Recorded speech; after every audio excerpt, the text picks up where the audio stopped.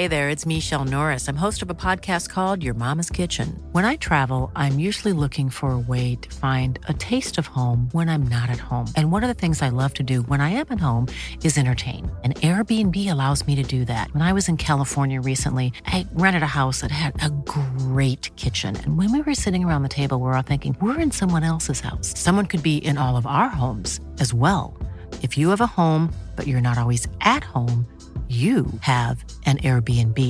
Your home might be worth more than you think. Find out how much at airbnb.com/host.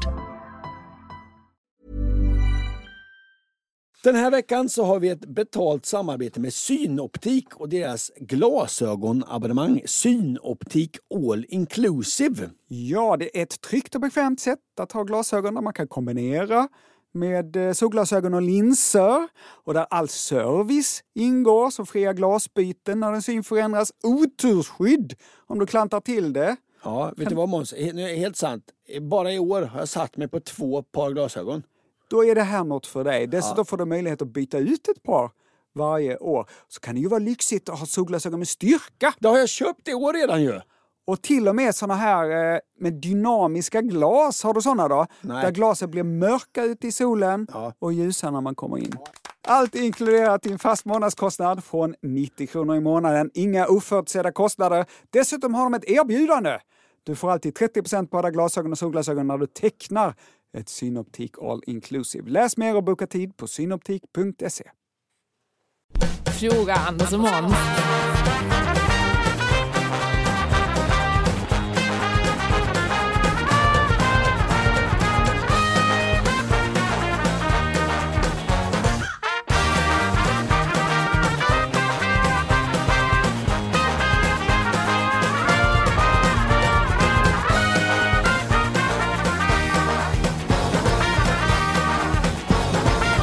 Hej Kollikock och välkommen till podden Fråga Anders och Måns. Hej Kollikock.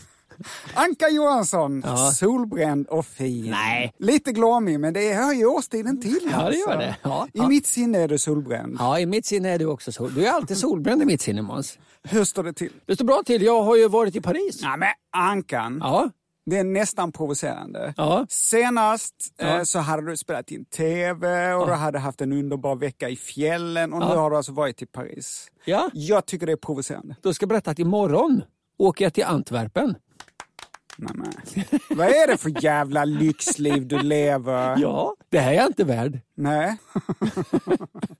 Jag har varit i Paris förut. Jag är mycket förtjust i Paris. Ja, men vem är inte förtjust i Paris? Kom igen. Precis. Men jag har faktiskt aldrig varit vid Eiffeltornet.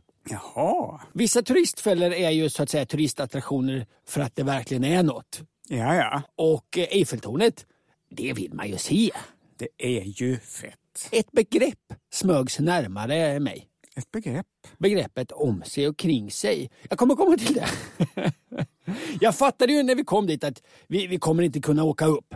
Alltså det kommer vara kö, man måste boka på internet. Men vi går dit, det kommer ändå vara en upplevelse. Och vi kom fram till det här tornet då. Mm-hmm. Och det ska sägas, och det här lär inte vara någon överraskning för någon. Vilken jävla pjäs alltså. Kom ihåg vad du hörde det först. Eiffeltornet är jättefint. Vilken jävla pjäs. Nitat stål i övermått alltså. Det var väl värt att bara gå dit. Men vilken stor överraskning. Det var ingen kö.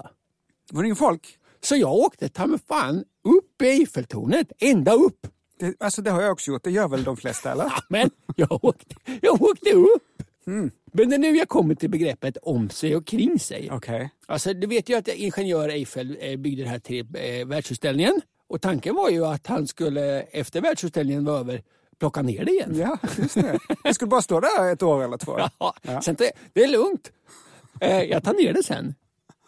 Sen kommer jag på att det är fina grejer där, får stå kvar. Men då är man, redan där känner jag att om man är ingenjör Eiffel, då är man om sig omkring sig.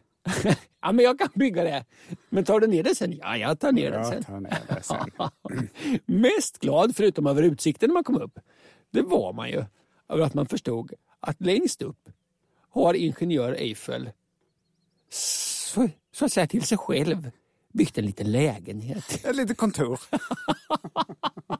Jag visste inte detta. Jaså. Men det kan man ju säga om ingenjör Eiffel. Han var fan om så kring sig. Han unnade sig ett litet kontor där uppe. Vi summerar. Då är man så att säga om sig och kring sig.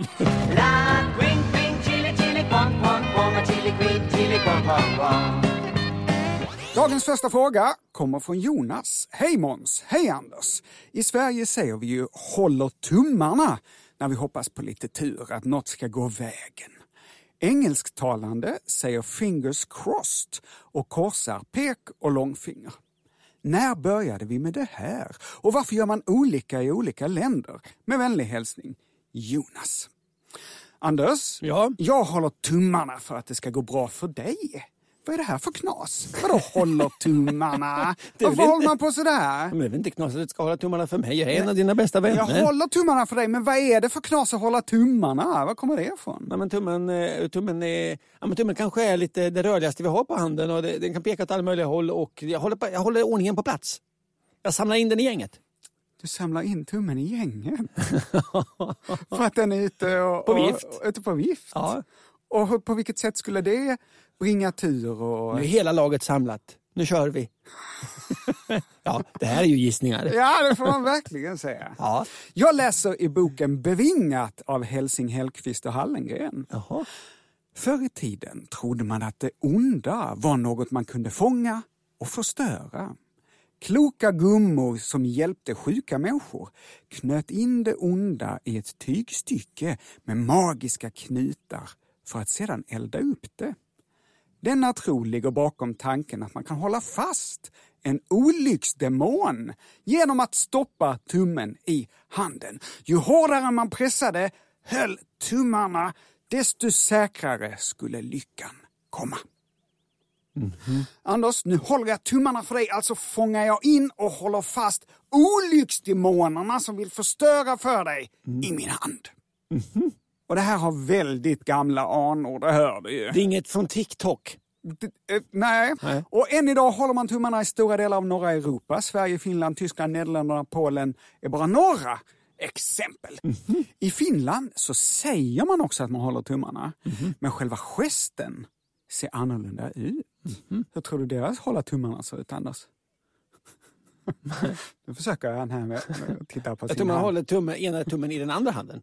Nej, det är inte sant. Så här ser finnarna, nu håller jag tummarna gest ut. Ja, det är tummen upp du gör där. Ja. Tummen upp! Bristfälligt. Jonas frågade också om fingers crossed, som är motsvarigheten till att hålla tummarna i engelskspråkiga länder, men också i Norge. Och Danmark. Och också att man får ljuga. Och det återkommer jag till. Och Spanien och Frankrike. Anders, vad tror du att korslagda fingrar för tur och välgång kan komma ifrån? Kristi kors. Ja, precis. Kristendomen.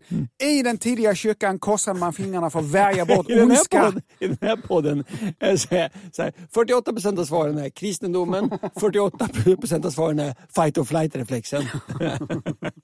Båda de grejerna har haft stor impact, som man säger. Ja. I den tidiga kyrkan korsade man fingrarna för att värja bort ondska genom att anspela på det kristna korset. Men, som du var inne på, när jag växte upp så betyder det här tecknet att man korsar pekfingret och långfingret också något helt annat. Ja, att man ljög, ja. Ljugekorset, som det heter på svenska. Ljugekors. Ja. Och detta var något som upptog väldigt, väldigt mycket av mina dagar och min tankeverksamhet som liten. Hade Thomas hållit ljugekors när han sa att skolbussen kom 3:15? Ja, det är ett roligt bus. Mm. Vad tror du ljugekorset kommer ifrån då, Anders? Kristendomen. Eller fight-or-flight-reflexer. Ja, även ljugekorset kommer från kristendomen. I tyskspråkiga länder, och säkert många andra, håller man upp 3 fingrar när man svär en ed. Det är pekfingret och långfingret som om man gör proffstecknet. Proffs. Och sen ut med tummen. Ja. Då svär man en ed. Det sägs att det står för treenigheten, Fadern, Sonen och Heliga Anden. Men om man då korsar pekfingret och långfingret när man håller upp en sån här ed, så bryter man sin ed. Därav ljugekors. Hoppas du är nöjd med detta svar, Jonas. Och falska du sa att du gillar mig. Sen så snodde du min lägenhet. Och nu har du en kille där. Och utanför får jag stå så här. Min fina lägenheten vill jag ha. Min lägenheten vill jag ha. Min lägenheten vill jag ha igen. Då var vi igång. Vilken fråga har du fastnat lite extra för då, Anders? En fråga från Tacksam för svar. Hej Ankan och Monkan. Jag och min kille satt i tv-soffan igår när vi såg bilder på en krater efter en asteroid som slagit ner. Men vart har egentligen asteroiden tagit vägen? Tacksam för svar. Om den har studsat iväg? Eller? Ja, var har den tagit vägen? Ja. Sammanfattningsvis 3 ställen. Aha. Ja. Ställe 1. På museum. Ja. Finns det någon känd sån där man kan gå och kolla på? Det vet jag inte, men om meteoriten är liten och av ett stabilt material då, som kanske järn eller sten, då klarar den ofta nedslaget. Och de här brukar man ofta samla in och så ofta hamnar de på just museum. Ställe 2. Mer sällan så träffas vi av lite större såna här meteoriter. De kan ju väga flera ton alltså. Och det blir ju en väldigt kraftig smäll. Det brukar sluta med att den här meteoriten då sprängs i bitar och förångas. Nej, Ja, det är sant. Förångas. Ja. Jag förstår att den kan förångas genom atmosfären, genom rymden, genom atmosfären. Men när den väl har slagit ner, att bitar av sten förångas. Den förångas. Så ställe 2. I luften. Det här hände ju ytterst sällan såklart. Senast var för 50 000 år sedan i Arizona. Det var ett meteoritnedslag som utvecklade energi som motsvarar 2,5 miljoner ton sprängmedel eller samma kraft som i 150 Hiroshima-bomber. Så då kanske du kan tänka att det förångas. Ja, okej då. Ja. Det bildades en krater som var mer än en kilometer i diameter. Oj. Kan du tänka dig då att saker kan förångas, Måns? Ja, okej. Backar du lite på din kritik? Ja, jag säger det som jag sa från början. Jag tror att det förångas. Ställe 2, i luften alltså. Ställe 3 då, Måns, är du redo? Vad tror du det kan vara? Ja, men att den är under jorden, man ser kratern, men att den har grävt sig ner i jorden. Ytterst sällan så träffas jorden av väldigt, väldigt stora så här, meteoriter. Ja. Alltså asteroider av kilometerstorlek. Och senast var för typ ett par miljarder år sedan. Och här blir nedslagen så våldsamma att asteroiderna liksom fullständigt pulveriseras. Metallerna blandas upp med de underliggande berglagen. Så det blir liksom berg under. Just det. Och där har man ofta nu för tiden gruvor. Finns något exempel på detta? Ja, Siljanringen. Så ställe 3 alltså, Måns, vad är det? Siljanringen? Gruvor. Så det är alltså svaret på museum, i luften eller i gruvor. I gruvor, jag vet inte. Nej, men ja, i berggrunden. Ja. Eller i gruvor. Ja. Men vad tänker man varje gång man pratar om meteoriter? Att någon ska få den i huvudet. Ja, precis.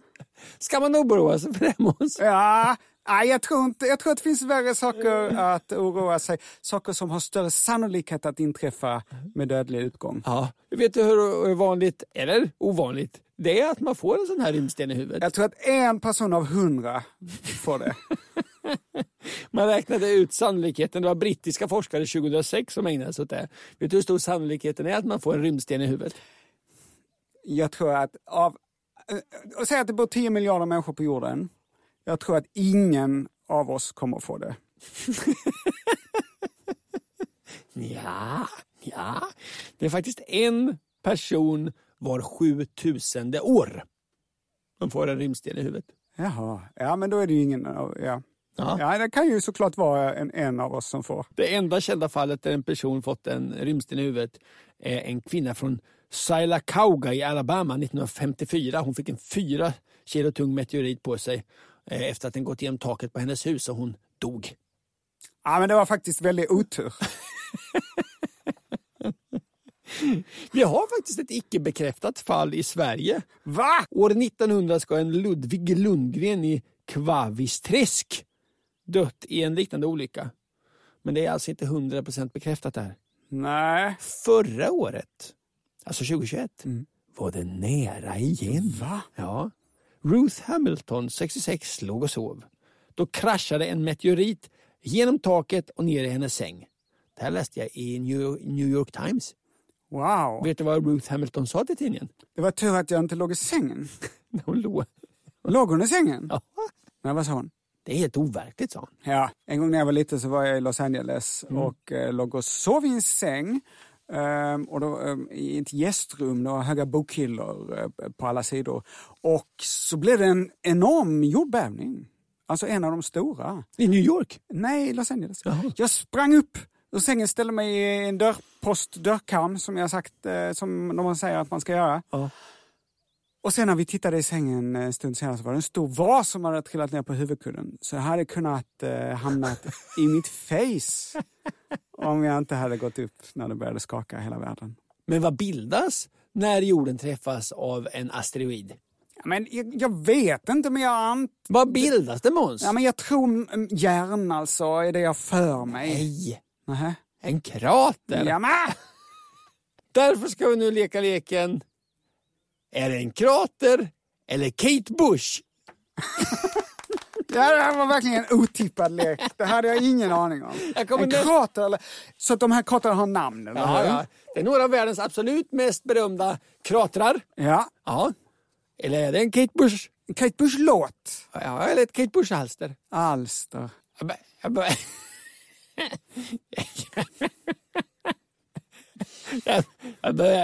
börjar med lite lätt.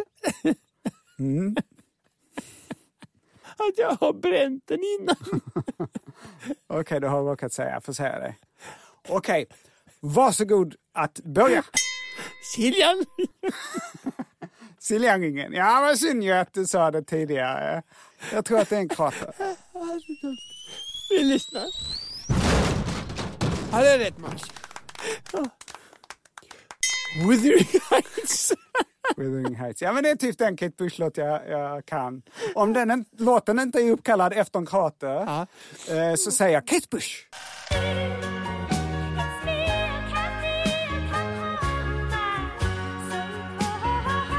Ja, 2-0 till mig. Ja, nej, men nu börjar leken. Nu är det bara 4. Hello Earth. Hello Earth. Det var inte så himla lätt. Varför skulle man döpa en krater till Hej jord? Nej, jag tror det är en Kate Bush-låt. Vi lyssnar. Det är rätt, Måns.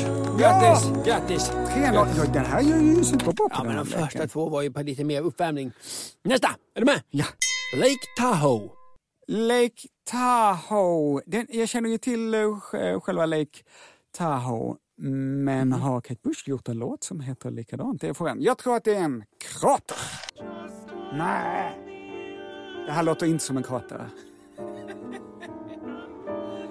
Det låter som en piano. Det var första felet. Första felet. Ja, Lake Tahoe är ju Nordamerikas näst djupaste sjö. Ja. Men den är inte bildad av ett nedslag utan den är bildad av en istid. Vad har jag då? 3-1. Rocket's Tail. Rocket Tail, det tror jag är en Kate Bush-låt. Fan vad bra du är på den här. Ja, 4-1. Ja, okej. Det sista nu då? Nej. Nej. Clearwater Lakes. Nej, jag tror att det är leken som är lätt. Faktiskt. Jag tror inte att det är jag som har. Jag tror att det är en krater. Det är för lätt lek. Det 5-1. Det är en 290 miljoner år gammal krater i Kanada. Sista då. Hello Earth. Den igen, ja. Den har du tagit. Men jag säger att det är Kate Bush-låt. det är rätt. Ja. Alltså vilken dålig lek. Nej, det var en jättebra lek. Jag vann. Jag ser i mina papper så ser jag att jag har bara med en krater förut. Jag hade fler krater innan. Jaha. Men de har jag glömt. Vad har de tagit vägen? Ja. De har försvunnit ur mina manus. Jag ber om ursäkt och vi går vidare.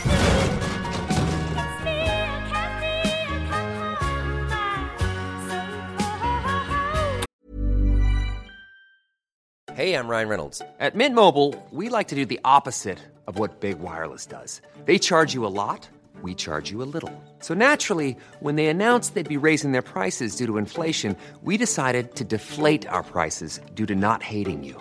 That's right. We're cutting the price of Mint Unlimited from $30 a month to just $15 a month.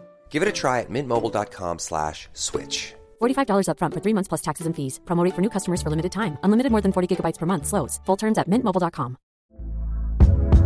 Hey there, it's Michelle Norris. I'm host of a podcast called Your Mama's Kitchen. When I travel, I'm usually looking for a way to find a taste of home when I'm not at home. And one of the things I love to do when I am at home is entertain. And Airbnb allows me to do that. When I was in California recently, I rented a house that had a great kitchen. And when we were sitting around the table, we're all thinking, we're in someone else's house. Someone could be in all of our homes as well. If you have a home, but you're not always at home, you have an Airbnb. Your home might be worth more than you think. Find out how much at airbnb.com/host. Quality sleep is essential. That's why the Sleep Number Smart Bed is designed for your ever-evolving sleep needs. Need a bed that's firmer or softer on either side? Helps you sleep at a comfortable temperature? Sleep Number Smart Beds let you individualize your comfort, so you sleep better together. J.D. Power ranks Sleep Number #1 in customer satisfaction with mattresses purchased in-store. And now, save 50% on the Sleep Number Limited Edition Smart Bed for a limited time. For J.D. Power 2023 award information, visit jdpower.com/awards. Only at a Sleep Number store or sleepnumber.com. Ni lyssnare är ju så engagerade och skriver till oss om vi har fel eller ställer frågor. Vi är så himla tacksamma för detta. För ett antal avsnitt sedan så frågade vi oss varför... Stopp. Är det så att du ska ägna dig åt lite återkoppling nu? Ja. Får jag då innan du går igång med det passa på att läsa ett litet mejl vi har fått? Okej. Hejsan hoppsan, en jingle till återkoppling. Ja, okej, här kommer den. Med vänlig hälsning, en man från Delsbo. Har mannen från Delsbo gjort en jingle till oss, åt oss? Så det är alltså dags för... Ja. Vi frågade varför folieballonger med helium är så dyra. Kils leksaksbutik har hört av sig. Nej, Kil ligger ju i Värmland. Hej, det är för att helium är så jäkla dyrt. Själva ballongen kostar inte många kronor. Kram på er. Jaha, tack för det. Ja. Nu blir det mer återkoppling. Så alltså här mera... I förra avsnittet så pratade jag om huvudrörelser för ja och nej. Aha. Så här skriver Elsa och Vera. Hej Anders och Måns. I avsnitt 24 så pratade ni om ursprunget till huvudskakning och nickning. Och att Darwin hade en teori att det kom från bebisar som vrider bort huvudet från bröstet när den inte vill ha mer mjölk. Bebisen vrider bort huvudet när den inte vill ha mer och den letar upp och ner och den lärde sig att det skulle vara nej, men när den letar efter bröstet så för den huvudet upp och ner och det skulle vara ursprunget till ja, det var Darwins teori. Elsa och Vera fortsätter. Jag och min 7 veckors bebis tog på oss att undersöka detta. Vi håller med om att min dotter vrider bort huvudet när hon är nöjd och inte vill ha mer mjölk. Men hon rör huvudet ännu mer kraftigt i sidled när hon är hungrig och letar efter bröstet. Sen beror det självklart lite på var bröstet befinner sig i förhållande till huvudet. Men vi uppfattar ändå en stor andel sidorörelse. Nu är detta bara ett experiment och inget som varken bekräftar eller avskriver Darwins hypotes. Men vi kan konstatera att slutsatsen att hypotesen kanske är rimlig gällande skakning. Men lite mer osäker gällande nickning. Detta menar då Elsa och Vera. Och när jag pratade om det här så berättar jag att hela världen nickar för att kommunicera ja. Med några få, citat, obetydliga undantag. Ja, var det i södra Albanien till exempel? Ja, men precis som gjorde tvärtom. Ja. Många lyssnare har uppenbarligen rest i Indien. Aha. Och där har man tydligen ytterligare en huvudrörelse för ja. Dessa lyssnare har hängt upp sig på formuleringen obetydliga undantag. Eftersom Indien har en befolkning på 1,4 miljarder människor. Ja. Just det, annars har du varit i Indien och vet vilken huvudrörelse vi pratar om. Ja, men jag börjar bli, med åldern så märker jag att jag blir mer och mer som min far. Ja. Och min far reser ju inte till länder med stor risk för att bli magsjuk. Han väljer ju länder att resa till där han vet att han inte blir magsjuk. Ja. Och jag känner att Indien kommer att bli dåligt i magen. Jag känner att det backar lite därför. Men jag vill gärna åka till Indien. Huvudrörelsen? Kan du gissa vad det är för huvudrörelse vi pratar om? I Indien? Nu rycker på axlarna. Nej, men nästan. De wobblar eller bobbar med huvudet. Bobbar? Ser ut som huvudet sitter löst nästan. På engelska heter det faktiskt head bobble eller head wobble. Så här skriver lyssnaren Hördegård. De visar sitt ja genom att tilta huvudet fram och tillbaka i sidled mot axlarna. Och nu har jag läst på om head bobble och jag får börja med att försvara mig. Enligt vad jag lyckats läsa till mig så indierna de nickar också för ja. Men att wobbla med huvudet betyder också ja. Problemet är att det också kan betyda nej. Ja, men det är såna här system vi inte gillar. Det kan också betyda kanske. Ja. Det kan också betyda frågan hur är det? Aha. Man kan kalla på någon genom att wobbla med huvudet. Man kan också visa respekt genom att wobbla med huvudet. Så här skriver lyssnaren Mattias. När jag var i Indien så märkte jag att de oftast vickade på huvudet från sida till sida när de svarade jakande. När jag var på restaurang hade jag väldigt svårt att förstå när jag beställde mat om de faktiskt hade den rätt jag efterfrågade. För mig uppfattades detta huvudvickande som ett kanske eller ett jag vet inte. Och så här skriver Magnus. Det ser ut och känns som ett nej eller en fundersam tveksamhet och kunde orsaka missförstånd när man skulle köpa tjänster eller fråga om lov. Det här var alltså... Återigen tackar vi en man från Delsbo för den jingeln. Skicka gärna in fler jinglar om du sitter hemma och pysslar. Det vill vi gärna ha. Nästa program kanske vi har en stor inskickade jinglar special. Ja, skicka in till allt möjligt ni tycker är dags. Anders pratar fysikingen vill jag ha. Eller Anders pratar djurjingen. Dags för djur. Gör en, här kommer lite grundmaterial ni kan ha och klippa med. Dags för djur. Eller inte minst den här kanske vi vill ha. 3, snabba hushållspapper. Ja, precis. Här finns det grejer. Jobba med det och så kör vi nya jinglar special nästa avsnitt. Nu kommer frukt och grönt. Nu går vi vidare, det blir språk. Ja. Kommer du ihåg den här gamla jingeln vi hade som vi hade från Sveriges Radio?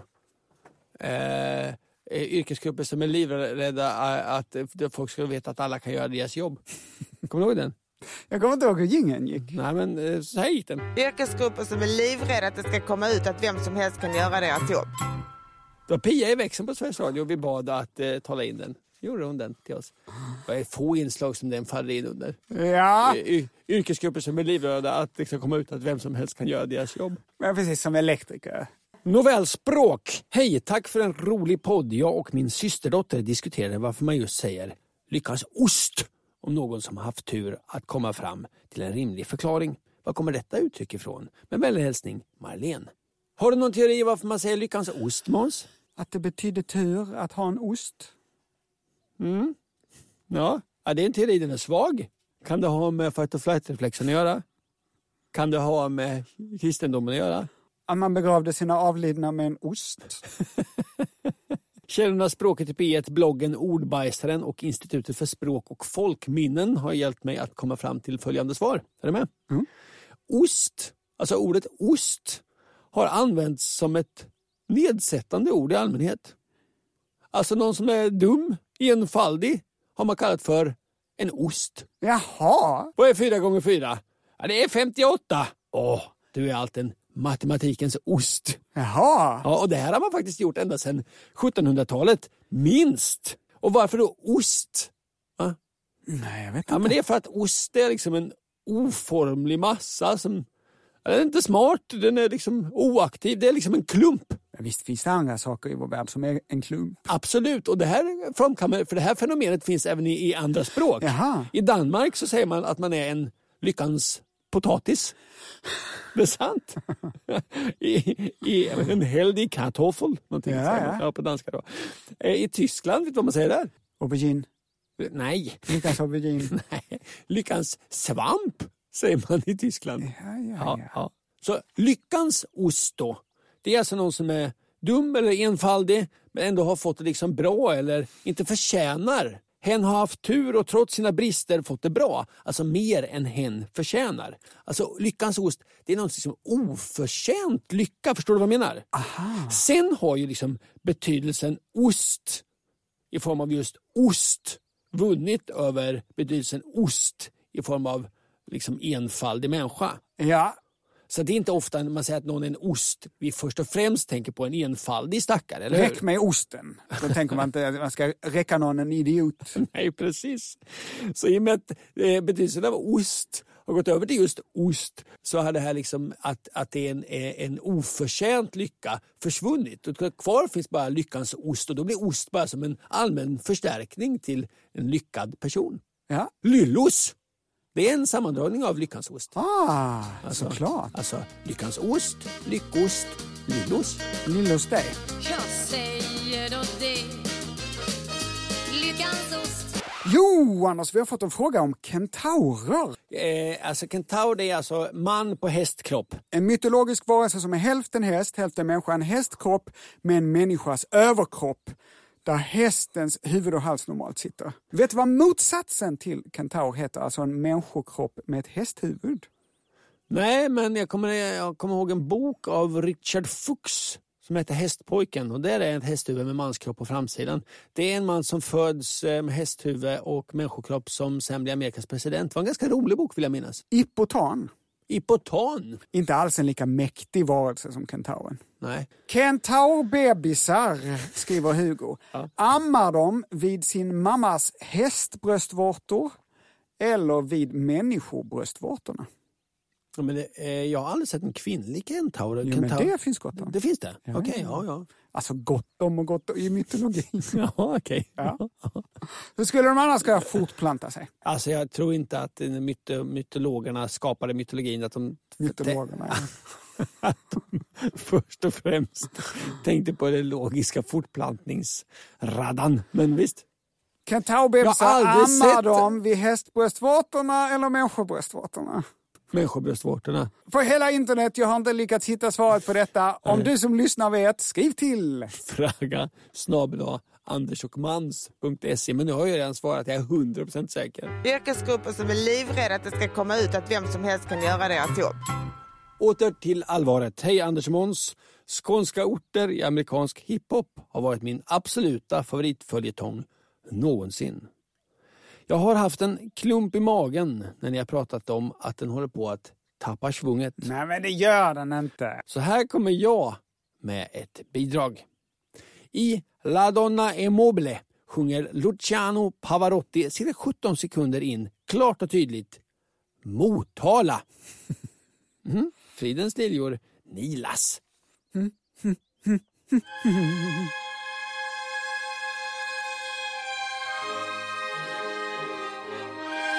Nej, det är fel låt där. Jo, Sole Mio. Det är fel låt. Vad fan. Hur kan det? Hur kan det hända? Det är ju Bryan Adams. Han har inte ett enda rätt. Det här var faktiskt elfel. Nu.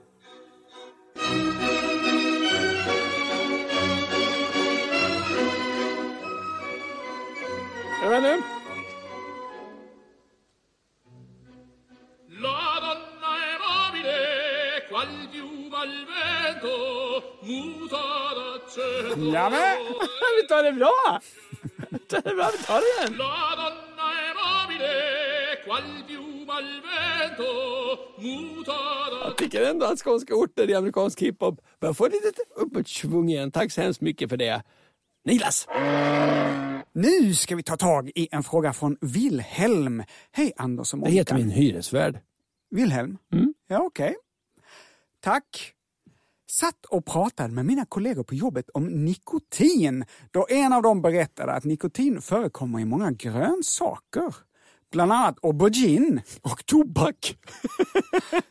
Just det, tobaksplantan, ja precis. Ja. Efter snabb googling uppfattade jag som att nikotinen sitter i fröna på aubergine. Hur mycket frön måste man förtära för att uppleva en kick?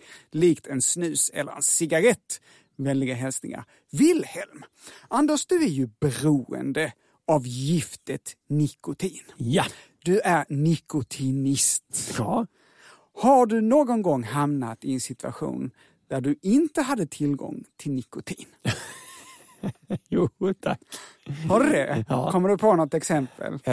Väldigt ofta när vi ätit lunch så har jag glömt min snusdosa på kontoret. Kommer du ihåg något tillfälle när det var lite extra jobbigt? Att du hade åkt ut med en båt och upptäckte det då? Eller en gång så var i Paris i Eiffeltornet? En gång så åkte jag med en kompis till en skärgårdsö utan snus. Vad jobbigt det var. Började du då äta aubergine för att få i dig nikotin? Hade jag vetat att det fanns nikotin i aubergine hade jag gjort det. Men det gjorde jag inte. Nej. Nikotin är ett ämne som finns naturligt i tobaksplantan. Men också i andra potatisväxter. Faktiskt, tobaksplantan är tydligen en potatisväxt. Alltså. Jaha, ja. Finns i potatis och tomat. Man tror att nikotinet skyddar växterna mot insektsangrepp. Men är aubergine också en potatisväxt? Jag kommer till detta. Nikotin är uppkallad efter tobaksplantans latinska namn. Nicotiana tobacum. Jag trodde att du skulle säga efter ingenjör nikotin. Ja, men det är inte så långt ifrån. Nej. För Nicotiana tabacum är i sin tur uppkallad efter den franska ambassadören i Portugal, Jean Nicot, som introducerade tobaken i form av luktsnus vid franska hovet år 1560. Nikotin tillhör den stora kemiska gruppen alkaloider som är kvävehaltiga, basiska växtämnen och ofta mycket farliga gifter. Andra kända alkaloider är bland morfin, kinin, stryknin, kodein och koffein.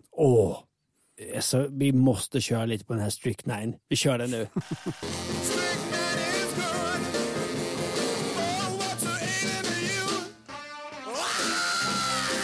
När man får i sig nikotin så orsakar det frisättning av flera signalsubstanser, bland annat noradrenalin, och liksom sympatiska nervsystemet stimuleras, men i större doser. Ja. Då är nikotin livsfarligt. Ja. En dödlig dos är cirka 0,05 gram per kilogram kroppsvikt. Så Anders, om du väger 80 kilo så skulle du alltså dö om du samtidigt rökte 200-300 cigaretter. Vad är maxantal cigaretter du har rökt på en gång, Ankan? Nej, men det vet jag inte. Det är inte så många. Jag är ju ingen rökare. Du har varit i alla fall. Ja. Men rökte du alltid en eller hände det att du slog på stort och rökte 2 på en gång? Nej, det hände aldrig. Men aubergine då? Tror du på Wilhelms kollega att det finns nikotin i aubergine? Ja, kan du göra. Det gör det. Aubergine är också en potatisväxt.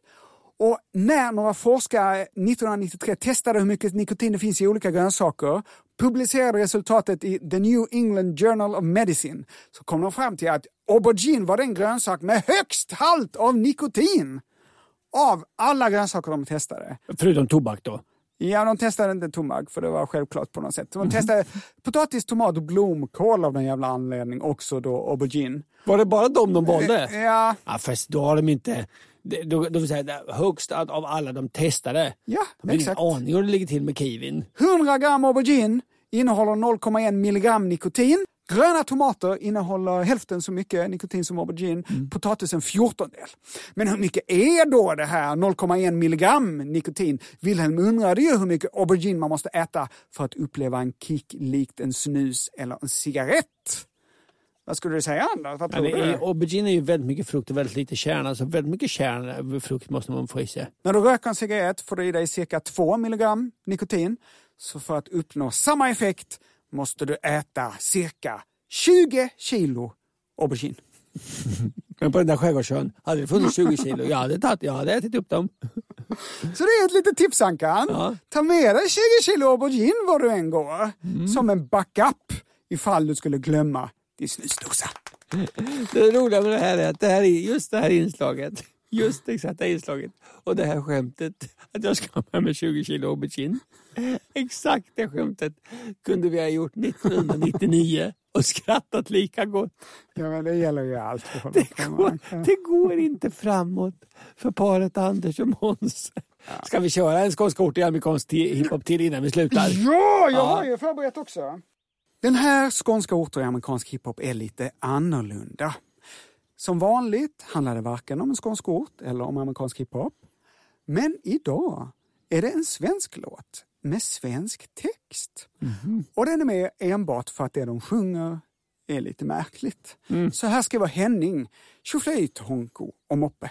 Jag har i drygt 20 år tänkt på en låt från skivan Meningen med livet från 1991. Av det nu ganska bortglömda bandet Masola Party. Ja, Anka, kommer du ihåg det svenska bandet Masala Party? Ja, de kommer jag verkligen inte ihåg. Nej, men då är de ganska bortglömda. Ja. Henning fortsätter. Eftersom ett inslag skånska orter i amerikansk hiphop ändå har spårat ut så fullständigt och det nu i mångt och mycket handlar om lite tramsiga felhörningar.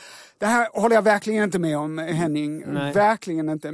Men Henning fortsätter. Så tänkte jag tipsa om låten Visst tog det sin tid. I låtens andra vers sjunger Masala Party följande. Vi skulle bli hjältarna av guld. Du hittade ett hål i min stjärt där du gömde din skuld.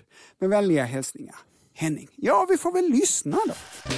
Vi skulle bli hjältarna av guld. Men du hittade ett hål i min stjärt där du gömde din skuld. Ja, det är roligt. Men man kan ju... Ja, inte så svårt att lista ut. Masala Party. Det kan inte så konstigt att de är bortglömda. Nej, okay. Jättekonstiga texter. Ja. Med de orden säger vi så ett stort tack för uppmärksamheten. Hej, Kollekock. Det är den sista gången du sa det i det här sammanhanget. Vi är tillbaka igen om 2 veckor för varannan vecka. Tills dess, ha det så bra. Hej då. Hej, Kollekock.